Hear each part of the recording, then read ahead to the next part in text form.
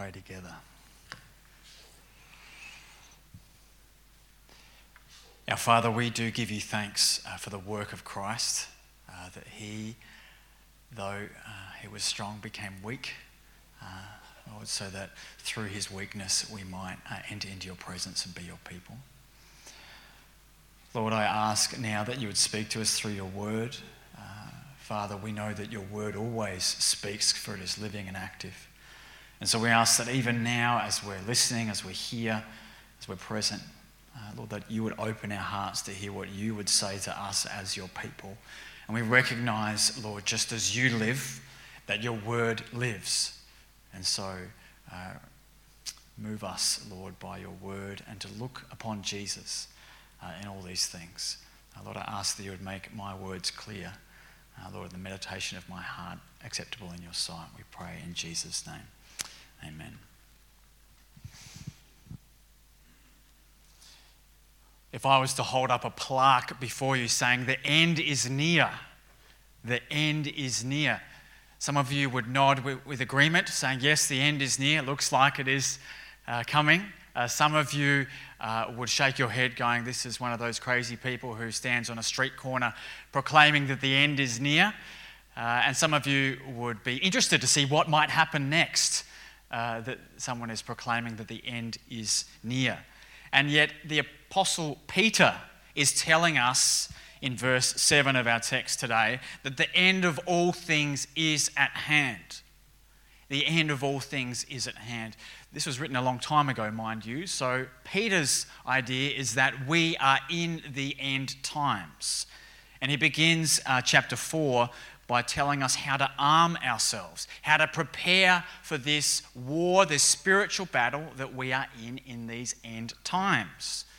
So let us look then at what is this battle for the end times that we are in. This battle for the end times. Peter begins in chapter 4 by arming the people of God with a willingness to suffer for him. So when you ordinarily might think of a battle for the end times, you might think of Armageddon. You might be thinking of prophecy. You might be thinking of trying to work out all the events in the world and what exact time that Jesus might be returning. You might be concerned about the one world order, or you might be concerned at the cultural shifts that we're experiencing right now in Australia. Whatever side you lean on, you might be very concerned at the way things are heading.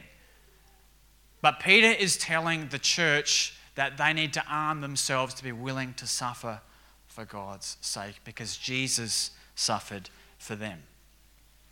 And God has given us a great example of this in nature. There is a black and yellow army which is dedicated to the cause of producing one of the sweetest substances known to man. And interestingly, this little army uses dance moves to indicate the location of the pollen that they collect in order to produce this sweet honey. These bees are amazing creatures, and yet they are armed with a willingness to die for the sake of their great cause of producing honey. Isn't that fascinating that God made them willing to make the ultimate sacrifice for their cause?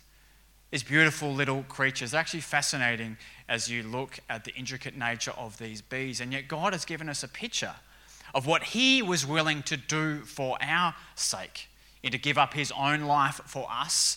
And Peter tells us here in verse 1 of chapter 4, therefore, since Christ suffered in the flesh, arm yourselves with the same way of thinking. So as Jesus is willing to suffer for us, we also ought to be willing to suffer for him. In our text, it tells us that when we are willing to suffer for the sake of God, we have ceased from sin. We see that in the second part of verse 1. It says, for whoever has suffered in the flesh has ceased from sin. Now, one commentator put it this way, which I think is a very helpful way to understand this, because we know that Christians still sin, right? But then what does Peter mean? He says they have ceased to sin. One commentator put it this way, that a willingness to suffer for the sake of Christ, when you have that, you will sever the nerve center of sin in your life. That is, when you are willing to put your own life's interests behind and put God's work in front of you, to honor Him, to live for Him, if you're willing to suffer even to live for Jesus, then you have discovered the secret to living a life where sin does not control your life, when you are willing to suffer for God's sake. We see this a little bit later in our text. It tells us about what our world is like. It says what the Gentiles want to do, living in sensuality, passions, drunkenness, orgies, drinking parties, and lawless idolatry. Later on, it calls it a flood of debauchery. In Peter's day, which is during sort of the height of the Roman Empire, people were hedonists. That is, they were addicted to pleasure and the pursuit of personal fulfillment through pleasure. Or to put it another way, that you need to be your authentic self by satisfying yourself through any means possible. Now, when we hear these words, we think that sounds a little bit like today, and it is. Interestingly, our culture today is heading more and more into the pursuit of hedonism or pleasure. We think that is our ultimate goal. If we find pleasure in life, we will be completely satisfied. And it says here that the rest of the world will be surprised when you don't join them in this, in letting your internal desires completely rule your life. So there's this great pull to sin from the world around you and even within our hearts, that this battle within almost to do either what we want or what God wants, to go with the tide of culture or to follow God in His way. It really gives us two options here in verse 2. It says, so as to live for the rest of time in the flesh, no longer for human passions, but for the will of God. It's one or the other. It's human passions or it's the will of God. It's do what you feel like, follow the pursuit of pleasure, or do what God wants. And there is this very strong pull. But the text says here that if you are at the point where you are willing to suffer in order not to sin, you have discovered the secret. If you are willing to suffer in order not to sin, if you're willing to suffer and be maligned by the culture when you don't join in on their debauchery, in their pleasure seeking, then you have discovered what it means that sin will not control your life. Peter's giving us some straight talk here. Now, I think the spirit of the age that we're in is summed up by a famous song by Frank Sinatra, and it goes like this. And now the end is here, and so I face that final curtain. My friend, I'll make it clear. I'll state my case, of which I'm certain. I've lived a life that's full. I've travelled each and every highway, and more, much more. I did it my way. It's actually typified as the song of the West, that we did it our way. We did it the way that we wanted. We fulfilled life exactly the way that we wanted to. And yet God is saying that that way is opposed to Him. That's of the flesh. God's way is the will of God. The way that we are supposed to go is for the will of God. Now, this presents an amazing fact about the Christian faith, that when you believe in Jesus, you have the ability to say no to your internal desires. You have the ability to say no to your internal desires, and that is unique to Christians, right? Because you have another option. You can follow the will of God. If you're not a Christian person, if you don't believe in Jesus Christ, His death and His resurrection, and have a personal relationship with Him through faith, if you don't have this, then all you have is your passions, your desires. Because if you don't obey your desires to do one thing, you're only obeying them to do something else. But there is another option on the table here for Christians, and it is the ability to say no to self and yes to God. Isn't that interesting? We're in a culture where you're told that you must be authentic to your true self. And if you're not a Christian, being authentic to your true self is obeying your natural desires. But if you are a Christian, then being authentic to your true self, as Peter is explaining here, is to no longer live for the passions of the flesh, but live for the will of God. He said, for the time, verse 3, for the time that is past suffices for doing what the Gentiles want to do. As in, you used to be that person. You used to be someone who did whatever they wanted, who followed their own desires, whether that be through debauchery or through living a really good life apart from God. You used to be like that, but now to be whom God has called you to be, you are compelled to follow the will of God. Isn't it interesting that Christians are called to be their true selves, which is people who are committed to the will of God? Now, Peter's argument here is that suffering for sin makes someone an authentic Christian. A willingness even to suffer for the sake of not sinning makes you an authentic Christian. Don't go back to the old way, but rather be a person who follows wholeheartedly after Jesus. So there's this pull that we constantly see in our culture. We're feeling it at the moment. I think many of us feel it in our everyday lives. The more that culture seems to disagree with a biblical Christianity, we feel this pull constantly away from God, and we have to make decisions on a daily basis. Will I follow what I want, or will I follow what God wants? But there is another way to live. There's a third way, really. There's a way that we can ignore God and not follow Him by following our own desires. There's a way to follow the will of God, and there's a way to live an upright and moral life also apart from God. A religious way. A religious way to live that really excludes Jesus as the central picture. This is what we've referred to many times through this series as being religion. Religion tells you that you must live a good life and do good things in order that God would accept you. You must live a good life and do good things in order that God would accept you. And yet, that is not from the Bible. That is not the Christian view. That's a religious view that's put out there by various religions, that you must be a good and moral, upright person, then God will accept you. But Jesus offers another way. He says, I will make a way for you to have a relationship with God through my suffering, not through your obedience. Because if we're honest, even if we live a really good life or we live a life of debauchery, we cannot keep up with God's standard.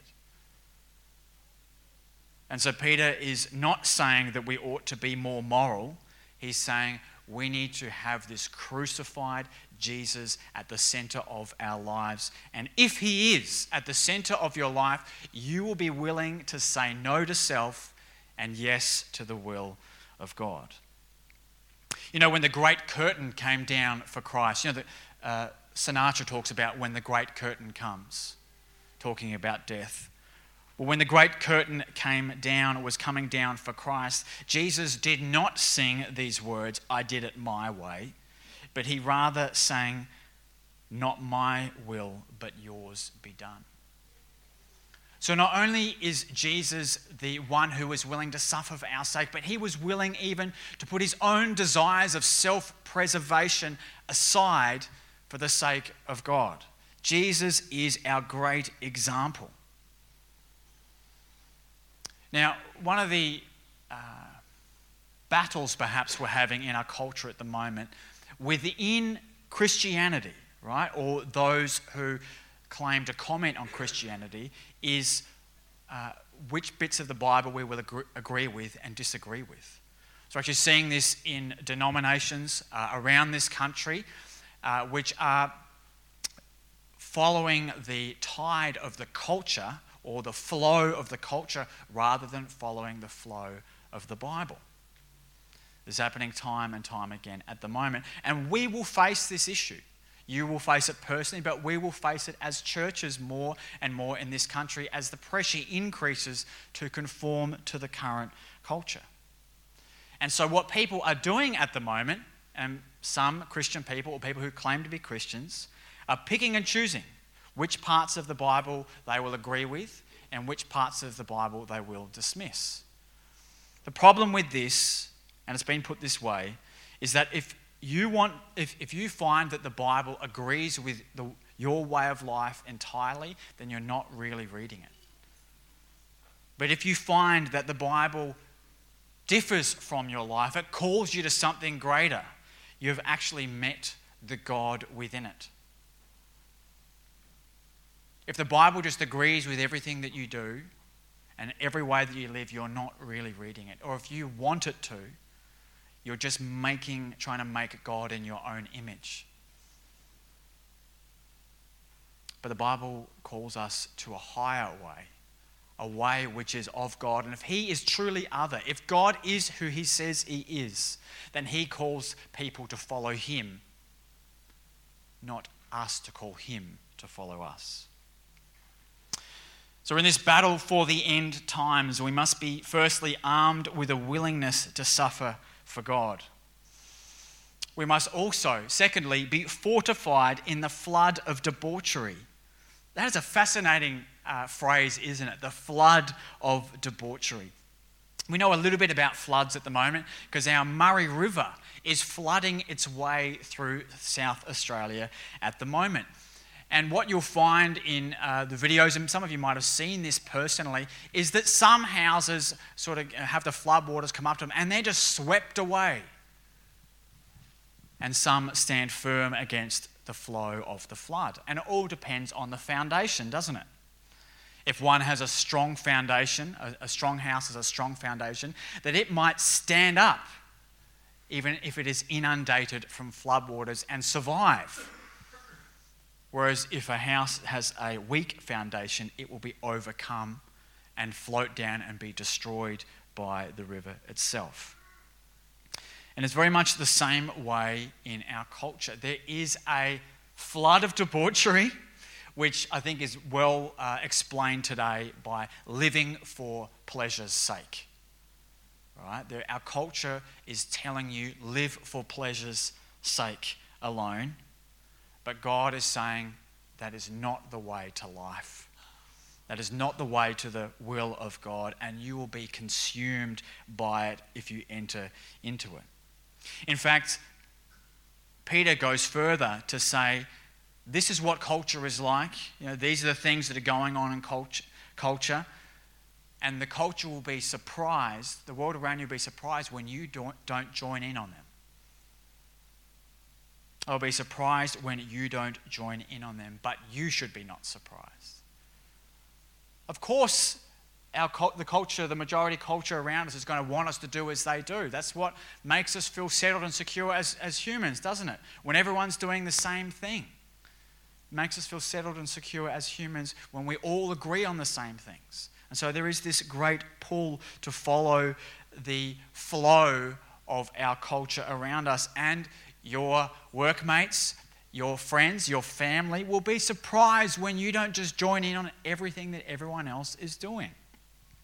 So if you didn't vote yes in the plebiscite several years ago endorsing same-sex marriage, people will be surprised that you didn't do that, even if you're saying, I hold to orthodox Christian values. People will be surprised when you don't sleep with your boyfriend or your girlfriend before you get married, or try before you buy, as they say. Or probably more so common these days is even live together before you get married. People are surprised when you don't. My wife and I had friends who were very surprised that we chose not to live together before we got married. They thought it was a recipe for disaster. Except, actually, today we celebrate 11 years of being married, so we're getting there, praise God. Thank you. But isn't it interesting? And people will be surprised when you feel that because of conscience, you can't wear a rainbow on your sporting uniform, or have put your particular pronouns on your email signature. Whatever it is in your workplace, people around you will be surprised that you don't do it. But you shouldn't be surprised. Christian, don't be put off by this, because this is normal. Peter said this was happening 2,000 years ago. We better get used to it and actually be fortified to handle it. And Peter actually gives us a bit more truth-telling. He says, you will be maligned because of it. That is, you'll be slandered. You'll be spoken ill of. People will say, you have done the wrong thing. We saw this very recently in an example from who was supposed to be the Essendon CEO, Andrew Thornburn, right? And he didn't get the job because he was the chair of a church that taught the Bible. Traditional Orthodox Christianity was not agreeable with him being the CEO of a major sporting club in this country. And you know what? We should not be surprised. Why? Because it tells us here, this is what's going to happen. And Christians need to be willing to not take the top job sometimes, because you will be forced to compromise. We can certainly take the second position, maybe not be the CEO, but maybe be the CFO or the COO or the manager or a coach or something lesser than the top job, because we don't go with the flow of culture. And you know what? That's okay. God's not in it for you to fulfill your career ambitions. He's in it for you to do his will. So yes, we will be maligned. We will face increasing pressure to join in on the culture around us. And yet God wants us to be fortified to say no. How do we do that? Well, what you'll find at the moment in South Australia is all the towns that are on the riverbank of the Murray River, as the flood is coming towards them, the floodwater is coming towards them, they're putting up levees, which are barriers made up generally of dirt, which control the waters so that they don't flood their houses. They put a levee on either side of the bank so that the water goes through but doesn't flood their homes. And so we need levees in order to protect us from this flood of debauchery. And what are the levees? What are the levees that Peter encourages the church with? Well, the first is this, and we see it in verse 5. It is that people are ultimately accountable to God. He says in verse 5, but they will give account to him who is ready to judge the living and the dead. People are ultimately accountable to God. What will fortify you when you feel intense pressure to conform and yet keep your job? Say no, but say, I will humbly serve in my workplace. Say, no, I can't join in on that, but I will do my best still to stay and to honour and to serve. Christians aren't called to leave the secular world, but to join it. How else will we be God's witnesses? How else will we be salt and light in this world around us? And the way that we do this is first levee that is put up that to protect us, to give us strength and to fortify us, is to realise that people in this world, particularly those that malign Christians, are ultimately accountable to God. So don't get revenge, Christian.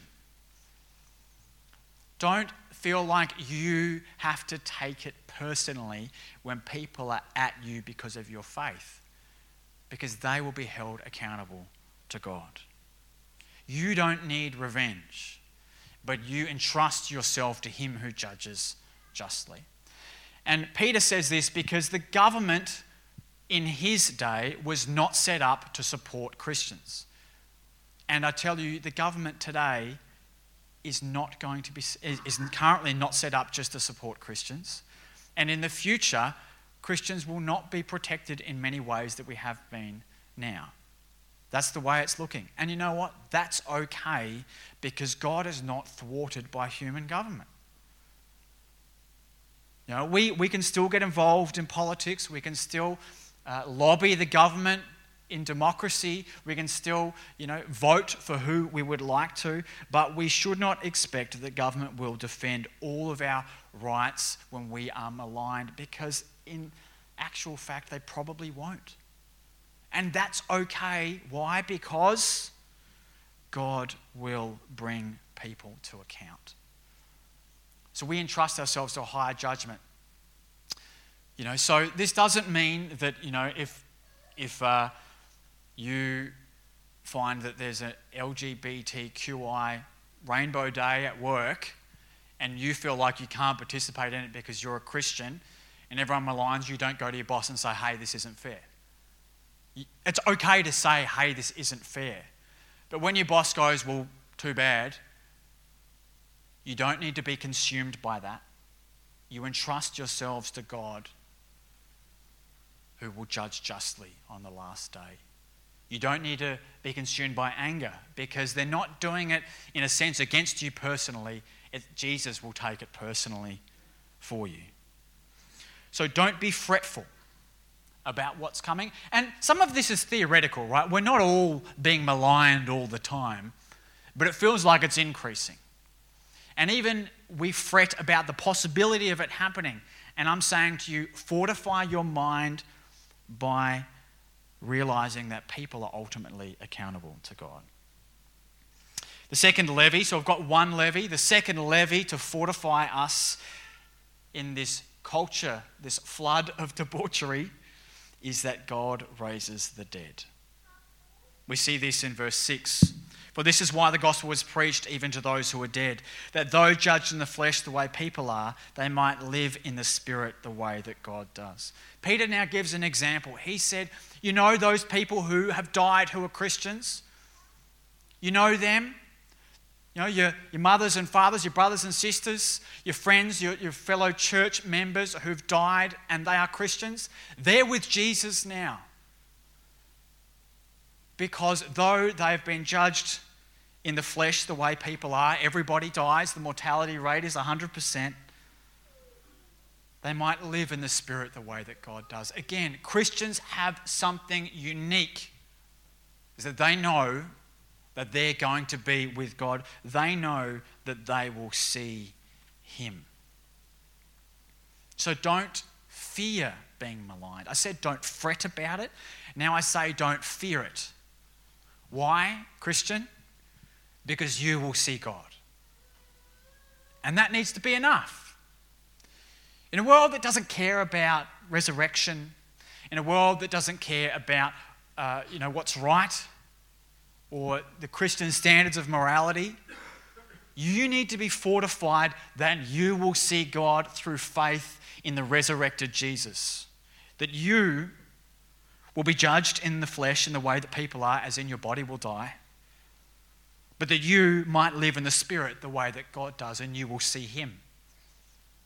And that needs to be enough. This will fortify you against the great pull and the flood of our culture and time. Don't be fretful. Don't be fearful. Love and serve as the way as God has told us to. Now there is another great flood coming, not of debauchery, and it's not even a physical flood, but a spiritual one. It's a flood of judgment. God is saying that there will be a day when He judges the whole world. The whole world will be consumed by the judgment of God. God will judge the living and the dead. It will come. The flood in Genesis was, God said He would never do that again. He will never physically flood the earth in the same way, but He will bring a final judgment to the earth. And yet we have a Saviour, Jesus Christ, who was willing to stand in our place, in our judgment, in our place of judgment, and receive the full consequence of sin. If you have believed in Jesus, Christian, you are someone who Jesus was judged in the flesh and in the spirit for you. Jesus took the full penalty of sin, both physically by dying on a cross and spiritually by taking the wrath of God upon Himself. That's what the Bible tells us. That Jesus was forsaken by God the Father in your place so that you may not be forsaken by God the Father, so that when you die, God would welcome you into his presence rather than reject you. We have a God that was willing to go to that length for us. When the flood of judgment came for us, he stood to receive it in our place. And so this is what the church ought to be. The church ought to be fortified, to be a refuge from the flood for people. Just like Noah's Ark was to be a refuge for people from the coming flood, the church is to be a refuge for the world from the flood. A city on a hill, a place of refuge. You know, the flood of debauchery consumes and destroys people. When you give yourself to the pursuit of pleasure, it empties your soul. There are people all around us who are being victimized by a culture in pursuit of pleasure. It's all around us. And the church is a way out. When people are fed up by it, when people are confused and harassed and helpless, we proclaim the resurrection of the dead through faith in Jesus Christ. And people are freed. People find refuge. People find refuge from the culture, but the eternal judgment too. That is the role of the church today, to be a place of refuge for the world. We should not allow others around us for us to see them and not call out as they're drowning that there is a way out. It would be as if we had the lifeboats, but we did not send them to them. It would be as if someone was raising a hand out of the waters and we did not place our hand out. How do we do that? How do we be a people of refuge? We need to stand firm, distinct as God's people, not following human passions, because that's just like everyone else, but following the will of God, but be verbal about it. And the only way that you can be verbal about it is if you are not fretful and not fearful. In Peter's day, they were in the reign of Nero. Nero, some of us know, was the Roman emperor who was famous for making torchlights out of Christians on the way up to his summer palace. He would literally douse them in oil and light them on fire. He blamed Christians for burning down Rome and used that as a purpose to go and persecute them. And yet what does Peter say? Peter says we are to be a people who are utterly committed not to seek revenge, but to entrust ourselves to a God who judges justly, to realize that what we have has eternal value. And so we do not fear, we do not fret, but we continue on. So we've seen this battle for the end times. We must be armed with a willingness to suffer for God.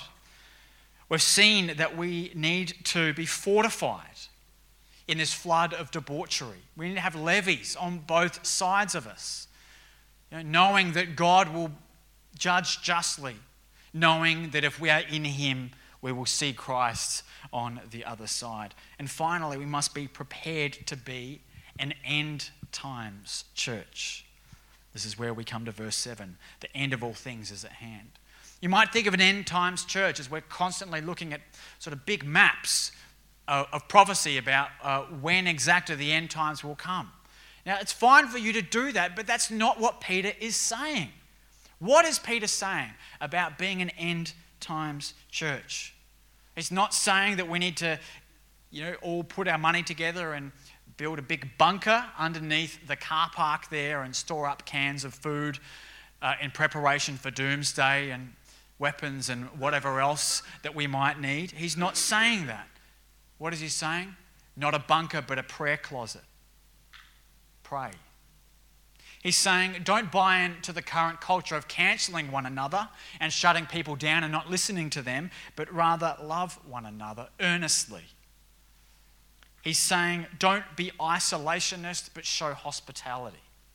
He's saying don't be a lone ranger, but serve one another. Being an end times church means keeping Jesus first and so doing what Christians do best, which is being the church. So how do we do that? Verse 7 tells us we do that through prayer, not through fretfulness. What does he say?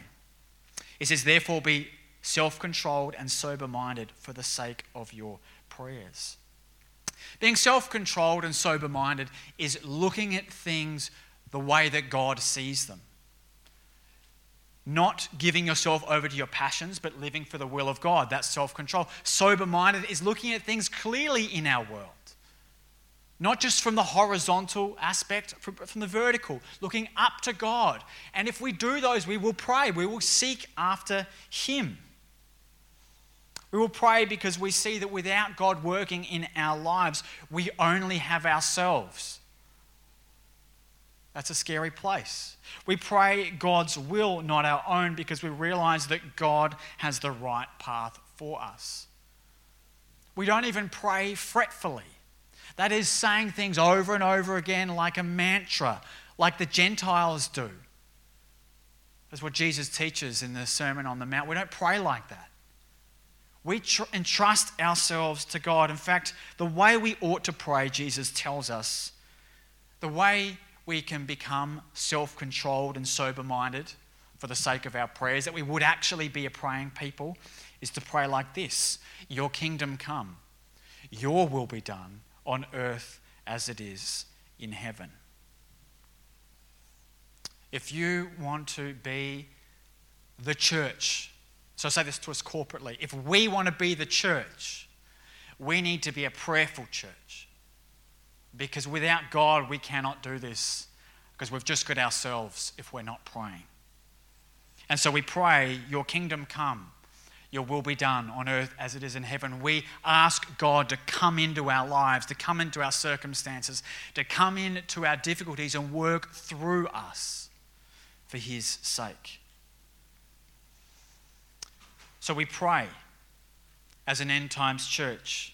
We also have relationships that are shaped by love, not cancelling one another. Look at this in verse 8. Above all, keep loving one another earnestly, since love covers a multitude of sins. You don't listen to someone because you don't love them, or you're not acting in love at the time.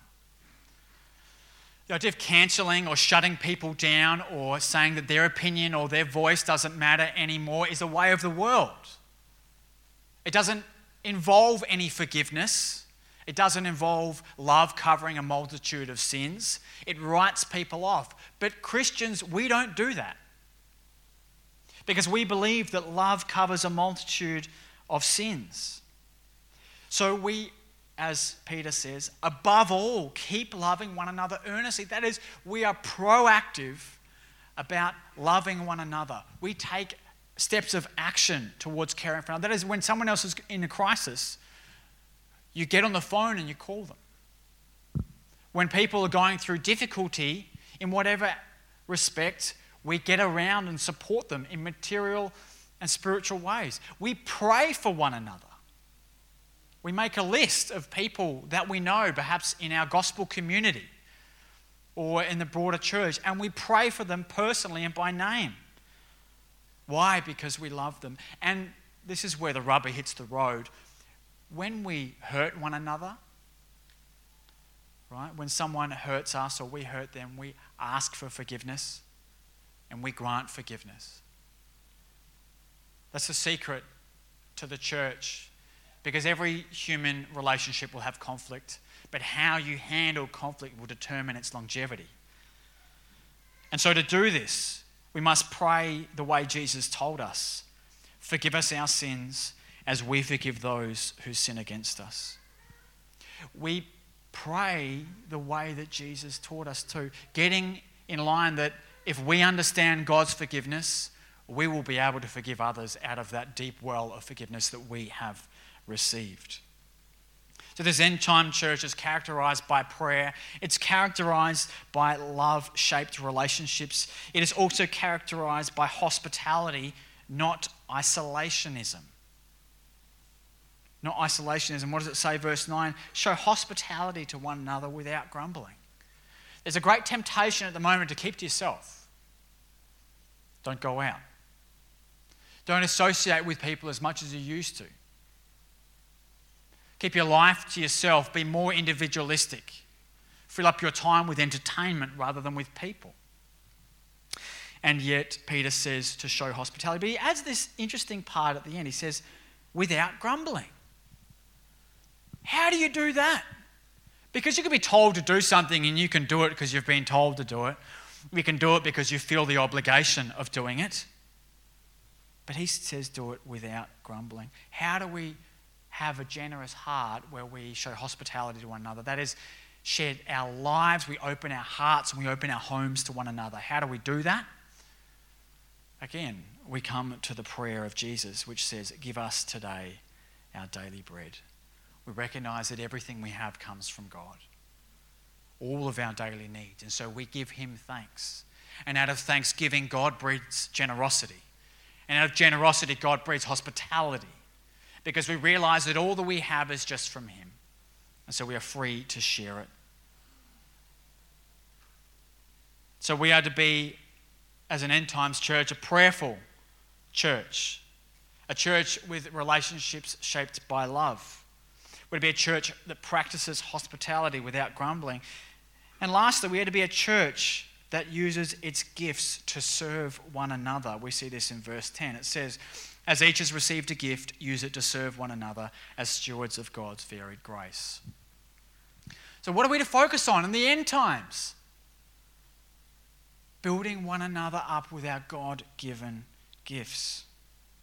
You know, there's a temptation today to be a church that is full of lone rangers. People who don't get involved in the activity of the local church, but withhold themselves because they've got a bit of a lone ranger mentality. I can do it on my own. They're singing Sinatra's My Way while still claiming to be part of God's way. And Peter is saying that doesn't cut it. That's not the church. The church is where we use our gifts to serve one another as stewards of God's varied grace. And he gives us examples. He says, whoever speaks as one who speaks oracles of God, whoever serves as one who serves by the strength that God supplies. Notice that it's about God. It's about speaking because you believe you're speaking on behalf of God. It's about serving with the strength that God supplies. It's all about him. What is God's plan for the end times? It's for the church to be the church, proclaiming Jesus Christ with its mouth and with its hands. And so how do we do this? How do we do this? We see here in our text, it says, in order that in everything God may be glorified through Jesus Christ. To him belong glory and dominion forever and ever. Amen. What's the end game of all this? The glory of God. What's the purpose of all this? That God will be glorified in all things. That your sights would not be set on your own passions and pleasures like everyone else. No, we're different because we have a crucified and risen Saviour. And so we live for him. And so we pray the Lord's Prayer to conform us. Our Father in heaven, hallowed be your name. This is the way that we become the church of God's people. In the 1500s, Martin Luther, one of the first reformers in the church, wrote a song called A Mighty Fortress is Our God. These are some words from it. A mighty fortress is our God, a bulwark never failing, our helper he, amid the flood of mortal ills prevailing. Did we in our own strength confide, our striving would be losing, were not the right man on our side, the man of God's own choosing. Who, ask you, may that be? Jesus Christ, it is he. What holds the church together? What is our strength? It is Christ. He is our mighty fortress. And so we must choose that we either have him or we have the shaky sand as our foundation of the world. Will you pray with me? Our Father in heaven, hallowed be your name. May your kingdom come and your will be done on earth as it is in heaven. Give us today our daily bread and forgive us our sins as we forgive those who sin against us. Lead us not into temptation, but deliver us from evil. For yours is the kingdom, the power, and the glory, forever and ever. Amen.